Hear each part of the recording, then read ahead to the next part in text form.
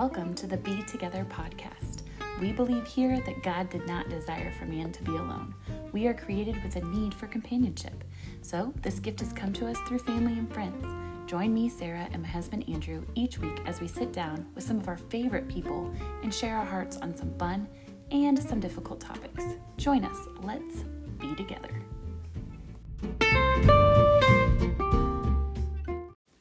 Welcome back to the Be Together podcast. It's been a while. Our last episode 10 over family traditions, came out in April. Thank you to those of you who tuned in and listened. If you haven't yet, I hope you can find some free time to go back and listen to that episode. It was kind of a fun way to talk about different family dynamics and ways that you can incorporate traditions and why they're valuable and memorable for your families. So go back and tune in if you haven't listened yet. And thank you to those of you that had. Last I checked, we've had over 700 listens on our episodes. So we feel very thankful for that.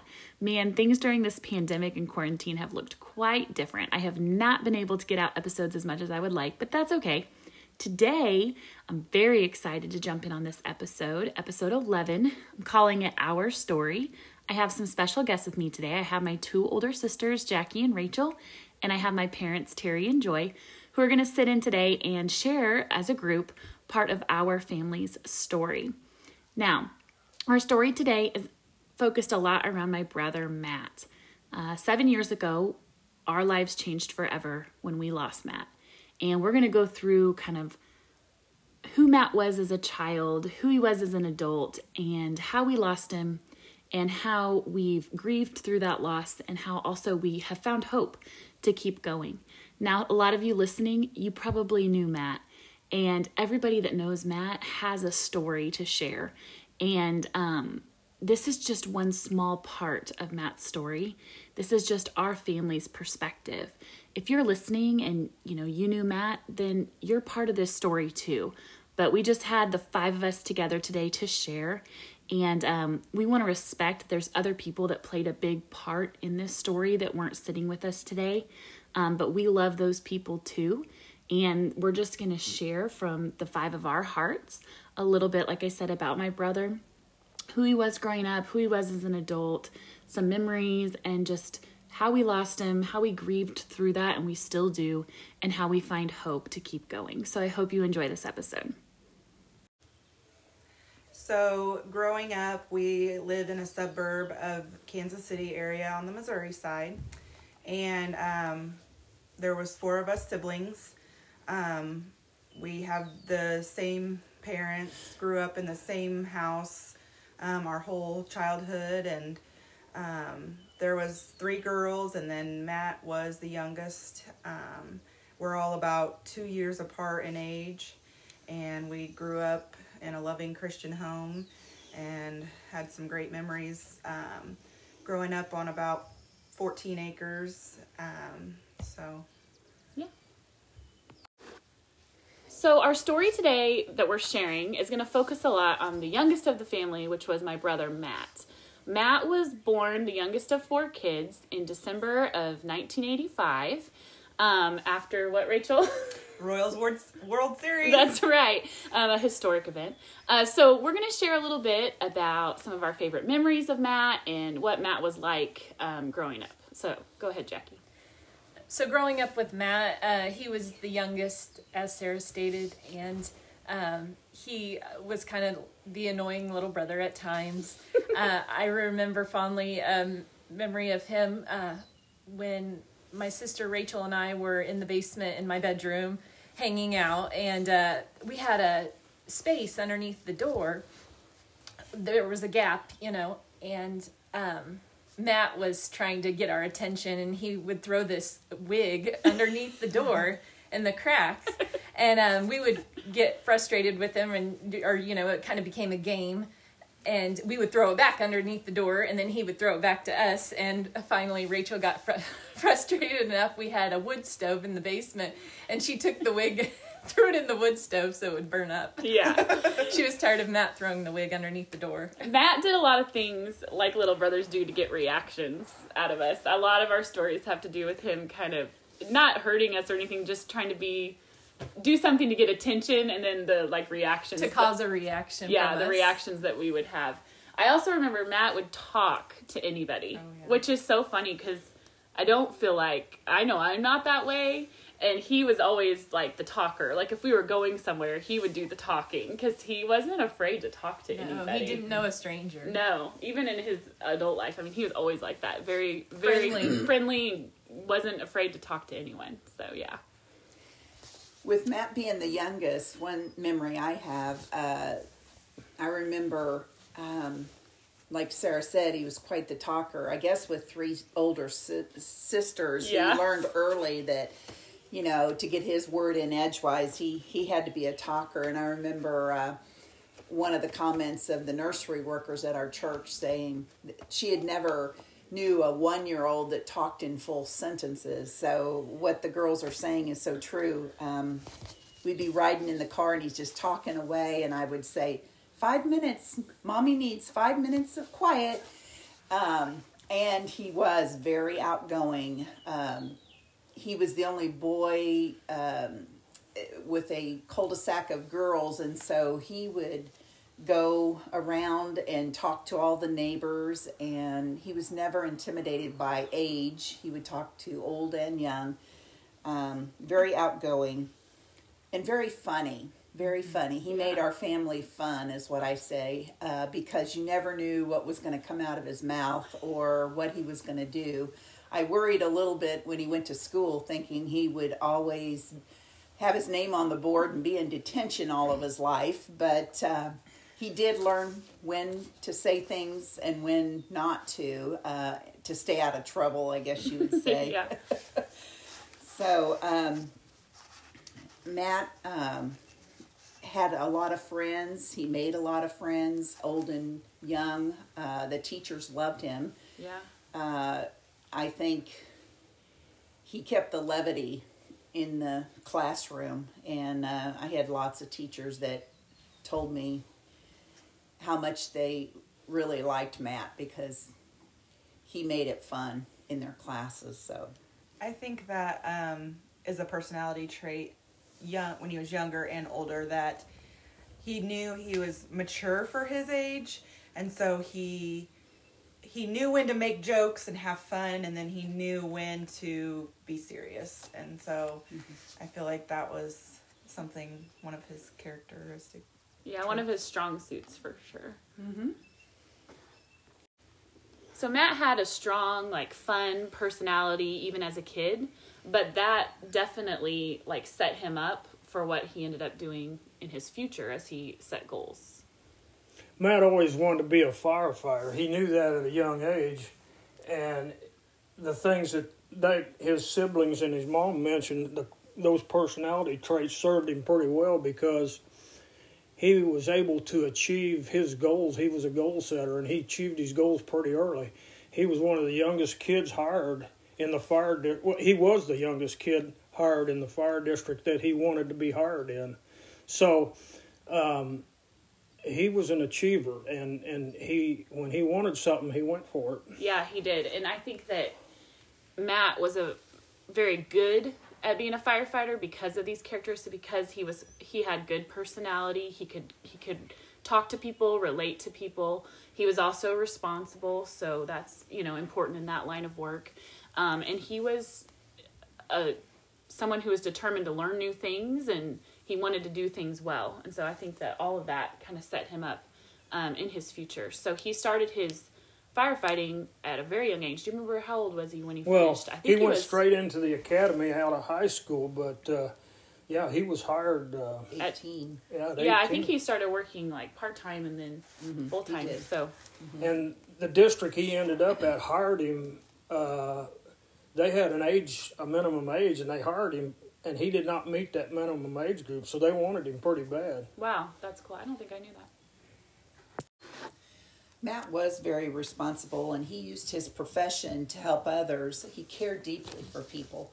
I do remember that he was asked to share at an academic letter assembly after he had graduated from high school. They brought him back, and I was told by a young lady that his encouragement in his speech really solidified her going into the fire service, and that he was the reason she chose that profession.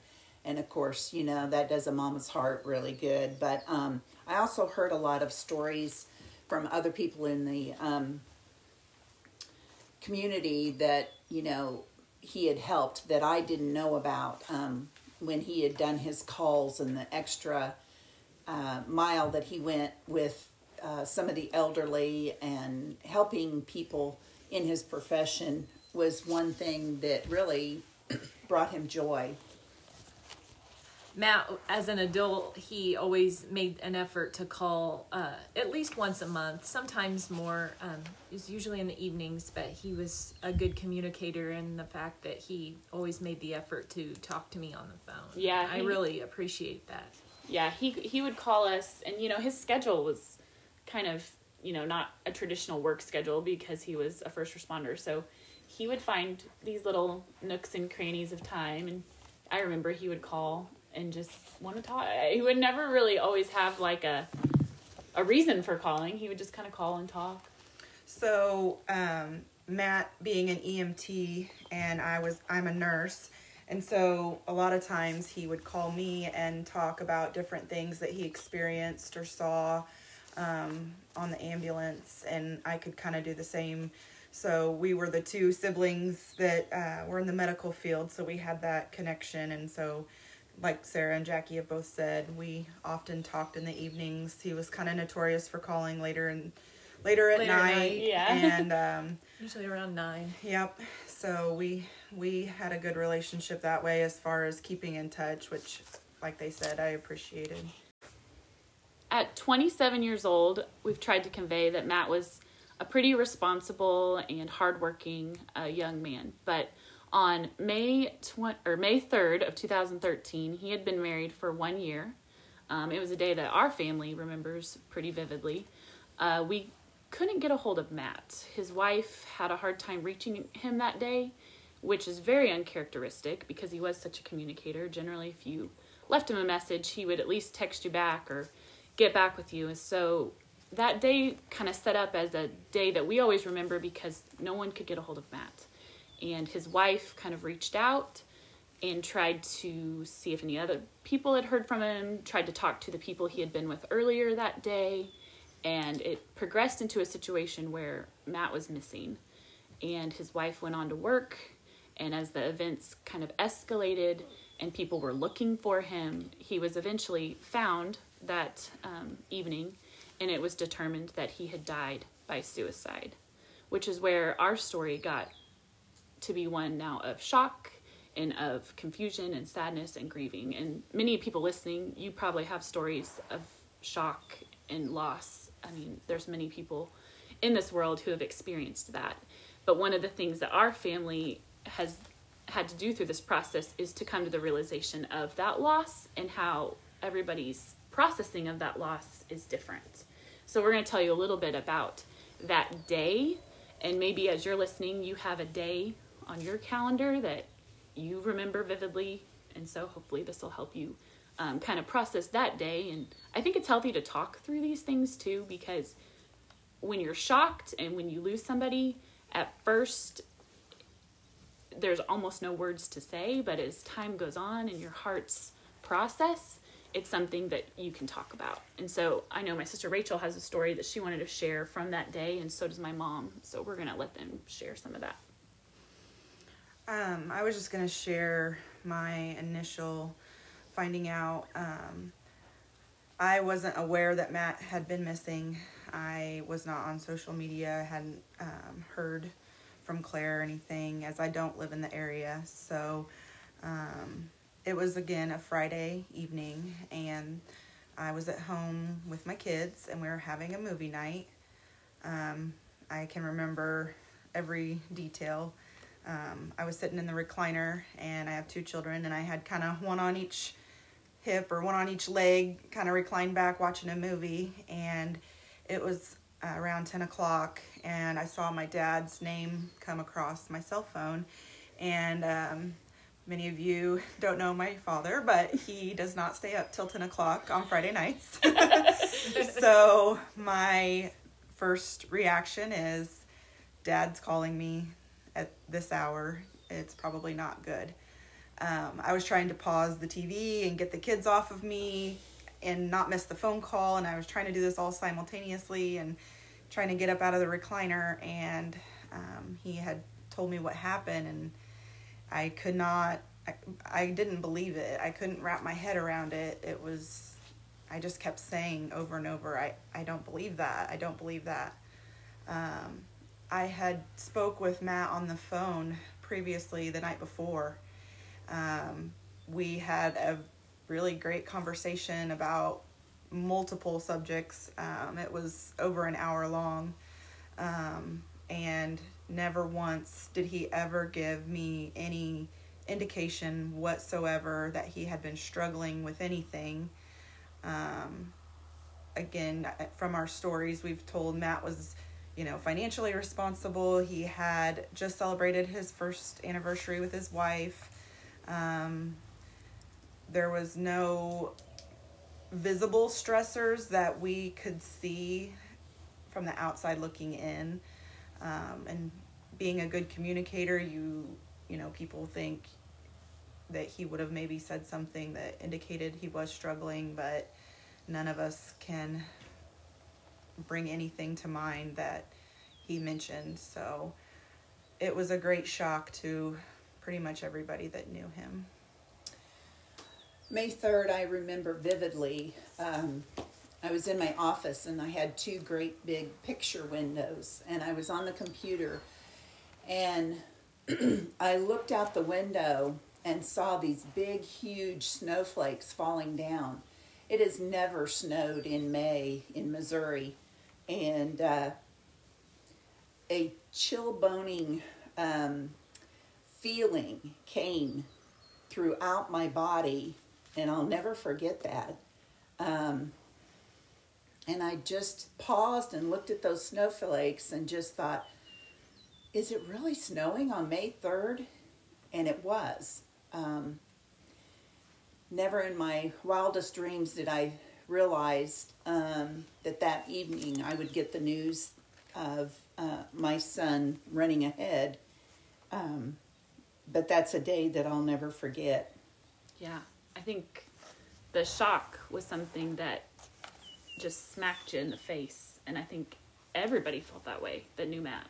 I mean, family, friends, even just community members. It was not something that anybody suspected or saw coming. And I think that that's part of the story that I guess we want people to hear, is that there are signs of suicide and there are signs of people struggling, but there's also a lot of people who silently struggle.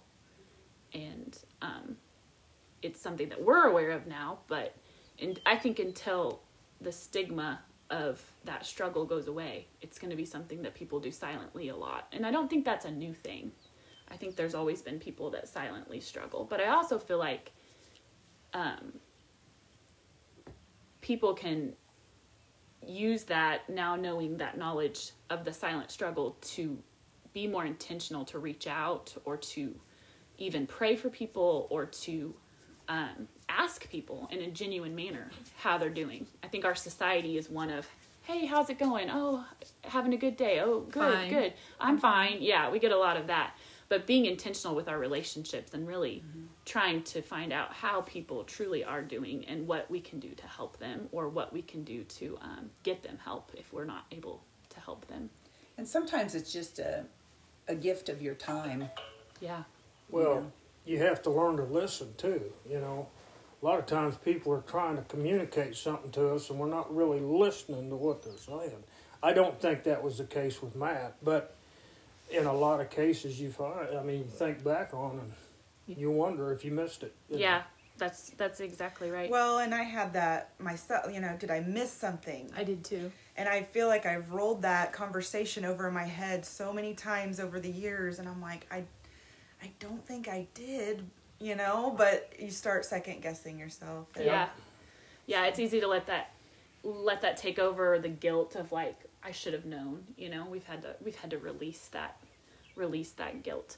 But then after the shock comes grief, And, grief is something that's a weird situation. It's weird because I think everybody grieves uniquely to the relationship they had with that person. So a mother and a father are going to grieve differently than a sister or a wife or a friend. And so it looks very different depending on the relationship you had with that person, and also just with your personal beliefs and with your personal tendencies. I think that grief can look a lot of different ways. And so I'm sure a lot of people that are listening, you've grieved the loss of something or someone. And, you've probably learned a lot about yourself and probably about your family members if they've grieved with you on how that kind of looks for each of us. After the immediate shock, the next kind of natural phase that we all experience, and I'm sure many of you have gone through this if you've lost somebody, is kind of that numbness. You now know that this event has happened, but you don't know what to do. You really can't think clearly a lot of the time. You're just kind of numb, and that usually leads into the funeral and the overwhelming, reaction of people coming to your side and to being there. But we all remember kind of that numb feeling that led for a few days after and even longer when we were at the funeral and things. Mom, did you want to share something about that? I think some, people don't know what to say or what to do to help you. I'm going to hit on a couple things that help others. And it's strictly just showing up. There are no words. And it's okay to say that or to tell that person, I love you, I'm praying for you. Those things were like a balm to my soul as I was trying to process this devastating grief and loss. Just the fact that you show up, because you're not going to remember everything that everybody says, but you do remember the people that were there. Yeah, our family has talked about that. Each of us individually can mention how touched we were by certain people that just showed up at the visitation or the funeral or at our house with a meal or whatever it was. I mean, those are the things that we remember, the people that showed up. I know personally I remember. I don't remember a lot from that week, honestly, after my brother passed and everything was coming together with the funeral and all that. I don't remember very much at all. But I do remember I lived 2.5 hours away from my brother and where all this was happening. So I had to go home during that week and kind of get my house and my dog and everything situated. And I remember one of my friends that showed up, she had cleaned my house, she had stocked my fridge. Those are the things that I remember. It's not anything anybody said or any words. I remember things people did. And the people that showed up, people that drove from where I lived to the funeral, hours and waited in line for hours. That's what I remember. Me too.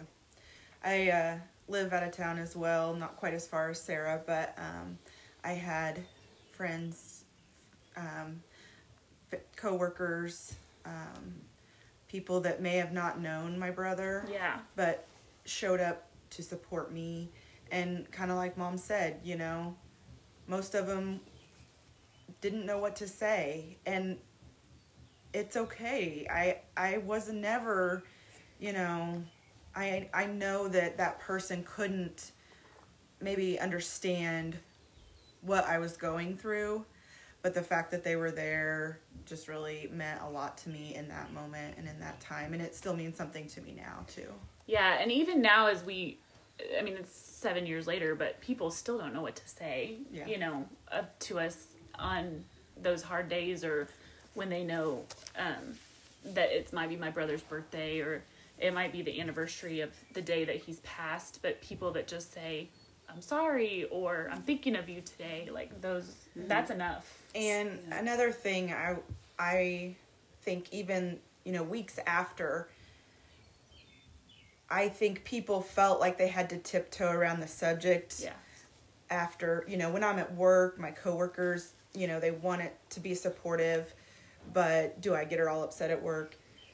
It helped me to talk about it. And I know everybody's different and some people may not feel that way, but just for me personally, it really did help me to just talk it out and just share. You know, choosing to run into the arms of the Savior, that was my choice. You know, we have choices, and we have to determine whether or not, you know, is this grief going to make me bitter, or am I going to use it to glorify God? And that's the path our family has chosen. And it doesn't make sense, and that's one of the things about our faith that is intriguing maybe to people who don't have a faith, but it doesn't make sense to go through something so hard and yet to then have trust and faith and hope and want to help other people. I mean, that part of it doesn't make sense, but our family has made that choice, and it does make sense to us because we have such a strong faith in Christ, and we can depend on him, because there's nothing in this world that can get us through this. It's too hard. It's too hurtful. It's too painful. And so we've had to really trust in something that's beyond this earth for that. Well, we have this illusion that if we knew why, it would make everything better, but it wouldn't make it any. Absolutely. It doesn't really matter. Right. In the Yeah. end. Yeah. Yeah. Go ahead. Jackie's going to share a verse with you. It's one that she says is her favorite verse, and I know it's one that we all have read over and over. So this is a verse from John, is that right? Yes. From the book of John. John 16:33. And this is a verse that I've come to love. I feel like it really is telling. It says, I have told you these things so that you may have peace in me. Here on earth you will have many troubles, but take heart because I have overcome the world. Yeah, and that's the point I was getting at. I mean, we have, like Mom said, we have made a choice to put our hope and our faith in something that has already overcome the world, and the Bible prophesies of how he's going to do that again in the future. And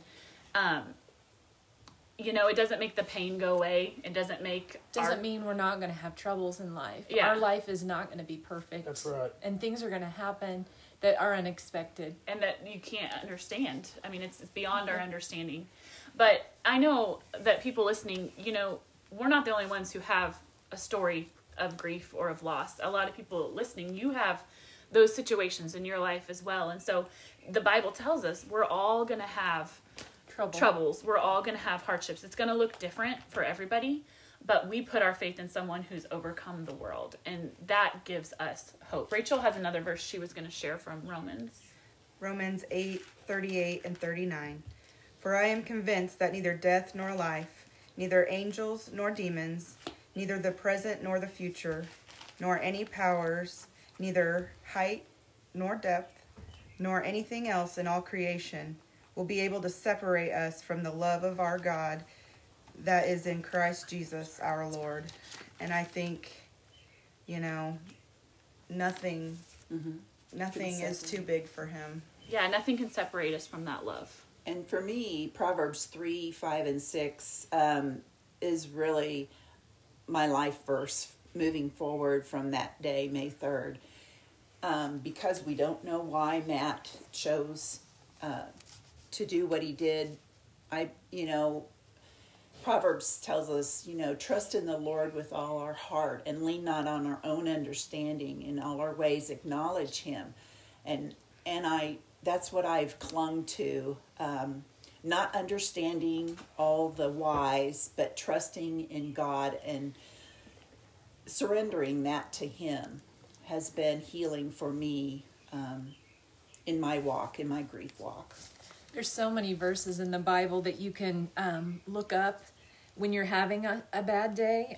I have another one that talks about fear. It's Isaiah 40, verse 10 and also verse 13. Don't be afraid, for I am with you. Don't be discouraged, for I am your God. I will strengthen you and help you. I will hold you up with my victorious right hand. And then 13 says, for I hold you by your right hand. I, the Lord your God, say, do not be afraid. I am here to help you. And those verses have really helped me when I've been afraid or been sad, grieving. Yeah, and if you're somebody listening and you're thinking, oh, sure, the Bible is your inspiration, I don't have that. I would encourage you to look up some of these verses or to read some of these chapters that these verses came from in the Bible, because the Bible is full of stories of people who face trials and hardships of all kinds. And so even though all of our situations are unique, there's a lot of people and stories in the Bible that can show you where our hope comes from. So I would encourage you, if you're not sure, if you think this is something that you don't understand, to dig into some of those chapters, because it's full of hope. And it's our kind of guidebook, I think. I know we've talked on, when we're really struggling, that's where we go. We pray for each other. We go to each other. But the Bible is that source of giving us God's divine word and wisdom that can give us hope. We do have that hope. We know that Matt, even though he ultimately died in a way that we never expected and that was very shocking with the decision that he made, we also know that he had that hope. Now, something obviously was going on that caused him to make that decision, but we know that even though he was going through a hard time, he still had those truths, taught to him from a young age. He still had that hope. And so we have to, like someone said a few minutes ago, we have to release the why and the we don't understand this and the hurt that he must have been going through, because we think about that a lot too, like how much he must have been hurting to go ahead and make that decision. We've had to release that, and we still wonder why, but we've had to just say, this is in God's hands, and we trust and put our hope in him. I think it is something, Sarah kind of touched on the stigma earlier. I don't want Matt to be remembered by the way he died. I want Matt to be remembered by the way that he lived his life. He's not defined by his death. He was an amazing person and has an amazing story. And although the story was cut short, he did more in his short life than some people will ever do. And I think that it just brings that to the front of your mind to be intentional, to do those small acts of kindness for others. Because I think that's inspirational. I mean, when all of our time comes, I hope that we are all remembered by the way we lived and not, by the way we died. And that just comes from daily choices, like the choices Matt made to pick up the phone and call people and to, be friendly and to reach out and build relationships with people. So it's been 7 years now that we lost Matt, and moving forward, our family wants to continue to share his story to hopefully help others and open doors of talking about this subject, because it can be a tough subject to bring up. And we want anyone that's struggling to be able to reach out to us. And so we're just going to kind of talk about some of the avenues that have helped us and some of the people that have reached out to us. One thing I want to share is, you're never over the loss of your loved one, but you do learn to carry it with God's help. Terry and I attended a bereaved parent retreat in Hot Springs, Arkansas, through a ministry called While We're Waiting. You can find this ministry at whilewe'rewaiting.org. They host parent retreats, moms retreats, dad retreats, and support groups all over the world for child lost parents. And these are all free. You just have to sign up and get there. For us, it was God's divine timing that allowed us to go. And it was really a pivotal time in our grief journey. God ministered to us, to our bleeding hearts, through the love and encouragement of 8 other couples and the facilitators that reminded us of God's truth. So we feel like God has called us now to help facilitate a satellite faith-based support group of While We're Waiting for bereaved child loss parents in the greater Kansas City area. We meet monthly in Greenwood, Missouri. In my experience of my grief, when we help others, we help ourselves as well, just like we've talked about. And there's a verse in 2 Corinthians that talks about how God comforts us so that we can comfort others. And we try to do that by coming alongside other hurting, grieving parents, because we get it and we're experiencing it. I also want to say that you have a choice. Is this loss going to make me bitter, or am I going to use it for God's glory? And we have chosen to surrender our pain to our Lord and Savior Jesus Christ for his glory. I feel like after experiencing this loss of my brother, I've had the opportunity to speak to others that were acquaintances about their loss as well. And through this experience, God has shown me that I can help others through their loss. I've heard from a coworker who lost father to suicide. I've heard from acquaintances that lost ex-boyfriend to suicide and loss of uncle to suicide, and a neighbor that lost a spouse to cancer. And I believe that God put those people in my life, and I was able to share my story, and hopefully I could help them. In Jeremiah 29:11, it says, "For I know the plans I have for you, says the Lord. They are plans for good and not disaster, to give you a hope and a future." One of the books I read that after Matt passed away had a quote in it. It said the therapist will help, but the relationships heal. And that's really been true in our experience. You'll find that when you help others, you end up helping yourself. You take the focus off of your pain, and that's a healing process. Yeah, and God, each of us individually, he's opened conversations and opportunities for us to share our story and, how we move on, and our hope that we have, that my sisters and my parents have talked about.